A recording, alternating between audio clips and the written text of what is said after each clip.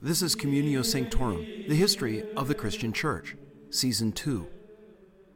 The title of this episode is 500 Years, Part 1, The Stage is Set.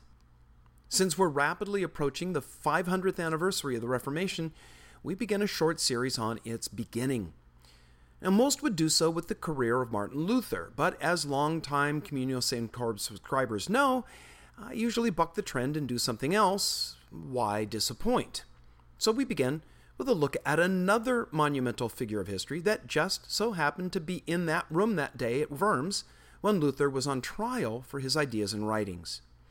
He's known to history as the Holy Roman Emperor Charles V. Charles was born in 1500, the eldest son of Philip the Handsome and Joanna of Castile. Now, this was right at that time in European history when, in world history class, we all gave up trying to sort out how the kings and queens of one region became the rulers of so many others. Suffice it to say that Charles ended up inheriting the rule of a vast swath of European countryside in Western, Central, and Southern Europe, as well as the Spanish colonies in the New World and Asia. His domains spanned some 4 million square kilometers, or over 1.5 million square miles. While we often refer to the British Empire as that one on which the sun never set, that accolade, well, it was first attached to Spain's empire under Charles. He became the king of the Spanish Empire at the age of just 16 and was elected Holy Roman Emperor 3 years later. He was heir to 3 of Europe's leading dynasties, the houses of Valois Burgundy, the Habsburgs, and the Trastamara in Spain, which united the famous houses of Castile and Aragon. The union of the Holy Roman Empire with the Spanish Empire under Charles meant the closest that Europe had come to a single monarchy since the time of Charlemagne in the early 9th century. Growing up, Charles had the cream of the crop in terms of tutors. Being groomed to rule, he spoke French, Dutch, Spanish, Latin, and passable German, which he said he didn't really care for as a language. He once quipped, "I speak Spanish to God, Italian to women, French to men, and German to my horse." His many thrones meant that he was called by many names. Among the Spanish, he was Carlos, to Germans, Karl, the Dutch called him Karel, and the Italians, Carlo. It's one of those odd quirks of history that Charles V should come to his thrones right at the same time when the realms of Europe were growing weary of monarchies and turning away from distant rulers to more regional leaders. When the people of Europe were questioning the civil status quo because medieval feudalism was beginning to dissolve. The long-held assumption that government was provided by nobles, led by a king, was being reviewed and analyzed by scholars. Options were being suggested. Other forms of governing were being discussed. And there was a growing suspicion of those at the top of society who acted as though their privileged status was immutable. Change wasn't in the air yet, but it was certainly on the ground and being quietly discussed. French concerns over Charles's attempt to establish a holistic European hegemony precipitated a war that saw Charles recovering a significant portion of territory in northern Italy. In the Battle of Pavia in 1525, he led a decisive defeat of the French and captured their king, Francis I. But France quickly recovered and renewed the fighting, which lasted through the rest of Charles's reign. It was this conflict that led to the development of the first modern professional army in Europe, a group known as the Tercios. Charles also had a major threat to the east in the form of an aggressive Ottoman Empire. After seizing eastern and central Hungary in 1526, the Ottomans' advance was halted by their failure of their siege at Vienna in 1529. Then, a costly war of attrition ensued. It was led by Charles's younger brother, Ferdinand. That also rested through the rest of Charles's reign. Equally damaging to the land losses in Eastern Europe to the Ottomans was the Ottoman domination of the Eastern and Central Mediterranean. A third sphere of turmoil was Germany, the very heart of what was supposed to be the Holy Roman Empire. But Charles was opposed by several German princes who'd opted for a new religious reform movement known as Protestantism. They'd formed the Schmalkaldic League in their demand for greater sovereignty over their realms. The question that historians wrestle with today is to what degree these princes were genuinely motivated by religious convictions and how much was due to their seizing on the religious cause as a means to break loose from the strangling grip of the Roman Catholic Church. When Charles was unable to force the compliance of the German princes to his edicts banning Protestantism, it moved to war. He won a decisive victory in 1547 against the Schmalkaldic League at the Battle of Mühlberg, but he was forced to concede the Peace of Augsburg just 8 years later. He abdicated at the age of 56 because, well, he was exhausted, and rightfully so, after facing some 40 years of unrelenting stress. He retired to a monastery where he died 2 years later. Well, I want to back up now to when this amazing figure around which so much of history flows was a mere 21-year-old. It's 6 p.m. on the evening of April 18, 1521, and he's sitting in an improvised hall in the German city of Worms, of about a population of 7,000, settled along the Rhine, 20 miles southwest of Frankfurt. It's Charles' first time visiting his German lands. Standing in front of him is a 37-year-old German monk named Luther, whose writings have ignited a firestorm of controversy. Luther speaks German. Though Charles will later learn that language, at this point, his grasp of it and the nature of the hearing requires that everything be translated for him into Latin. That's also for the sake of the large number of Italian church officials who were in attendance, there representing the Roman Pope. You see, Luther is on trial for his life. He stands accused of heresy, a crime punishable by death. The day before, April 17th, Luther came before the emperor for the first time. Laid out on a table in the hall that had been converted into an official imperial chamber for this important occasion were Luther's many writings. In fact, there were so many of them, Charles at first expressed doubt that a single person could have written them all. Surely, Luther's opponents had overplayed their hand and added more volumes to the pile. But no, they were all Luther's works, made possible by the prolific use of the new invention of the movable type printing press. Luther was on record. His words, fashioned in ink and set into books, lay now on the table as a witness to his views.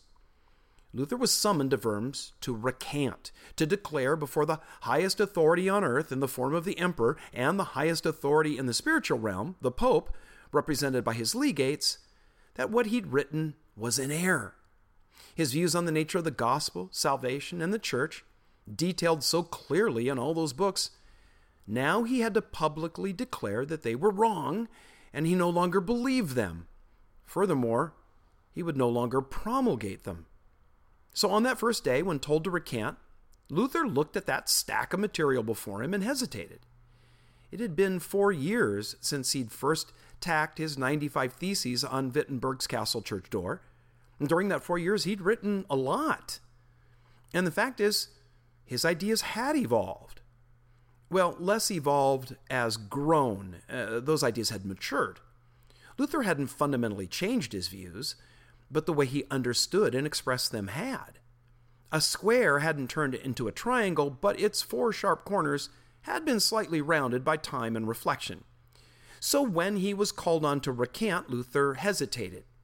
Maybe there was something he'd once written that he no longer regarded as valid, or maybe a better explanation would turn something that the authorities had balked at into something they could go along with. Luther needed time to consider all of that and to thumb through the works to see. And so he asked for a day to consider his reply to the demand that he recant. The imperial secretary wasn't pleased by this request, but the emperor granted it. Students of history love to debate Luther's motive for asking for time. Many think that it's a simple case of prevarication, that Luther was afraid and tempted to relent and cave to the pressure to recant. Others see his request for time as a sincere attempt to make sure that the materials in front of him were in fact all by him and not someone else.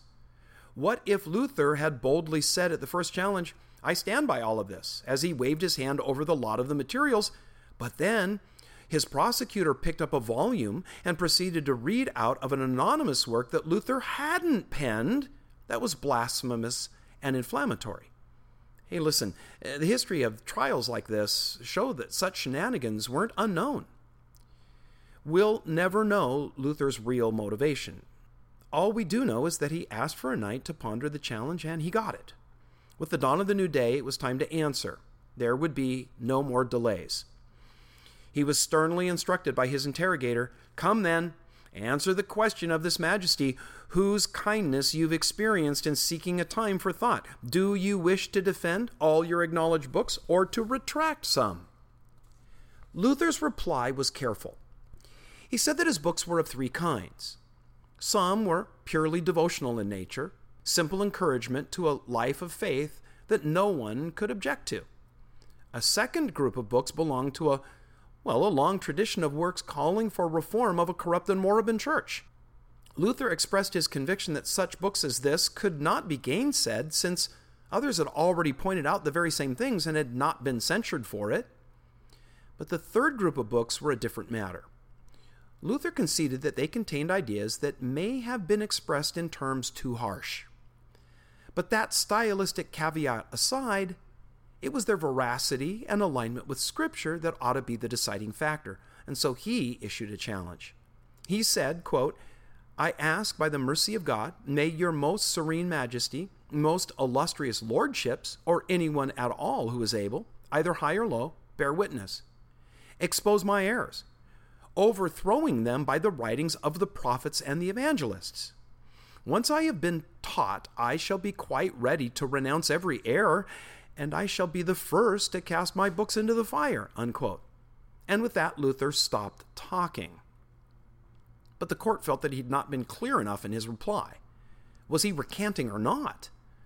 The emperor's spokesman pressed him. Luther paused, then repeated what he just said, but in different words, and it's those words that we remember. Quote, "Since then your serene majesty and your lordships seek a simple answer, I will give it in this manner, neither horned nor toothed. Unless I am convinced by the testimony of the Scriptures or by clear reason, for I do not trust either in the Pope or in councils alone, since it's well known that they often erred and contradicted themselves, I am bound by the Scriptures that I have quoted, and my conscience is captive to the Word of God. I cannot and I will not retract anything, since it's neither safe nor right to go against conscience," unquote. And with that, Protestantism was born, right in front of Charles V, the most august of the German nobles, and a board of Rome's keenest theological and legal minds. There may not have been a collection of such luminaries prior to that for several hundred years, and would certainly not be for hundreds more. And there stood Martin Luther, seemingly alone, but in fact, quietly being cheered on by several of those German nobles who were just itching for an opportunity to break away from Charles and the strangling grasp of Rome. That Charles didn't immediately give the order to seize the recalcitrant monk seemed to verify their suspicion that the 21-year-old emperor was unsure on how to proceed. Maybe that lack of confidence on where he stood with the nobles would be enough of an opening for them to pursue their larger agenda of an emerging independence, and it all hinged on this stocky monk and his revolutionary ideas. Luther had come to believe that Scripture clearly taught truths on such things as human nature, the way of salvation, the Christian life, and how the church ought to be led, but that those truths had been horribly obscured by the very officials who ought to have been their faithful stewards. Luther seemed to present a new way forward in which believers would follow the Bible rather than religious authorities. Some historians have treated Luther's trial at Worms in April of 1521 as if all that mattered about it was Luther's memorable speech, and all that follows is regarded as pretty much just a natural consequence of what he said. Instead of being arrested and executed, Luther was whisked off into hiding by his prince and protector, Frederick the Wise of Saxony. With some intrigue, Luther grew out his hair and beard, and took on the identity of one called Junker Jorg, the Knight George. It was there that he gave vent to his conviction that Scripture ought to be the basis of all life and practice by producing a magnificent translation of the New Testament in common German. Now, commoners could read the Scriptures for themselves.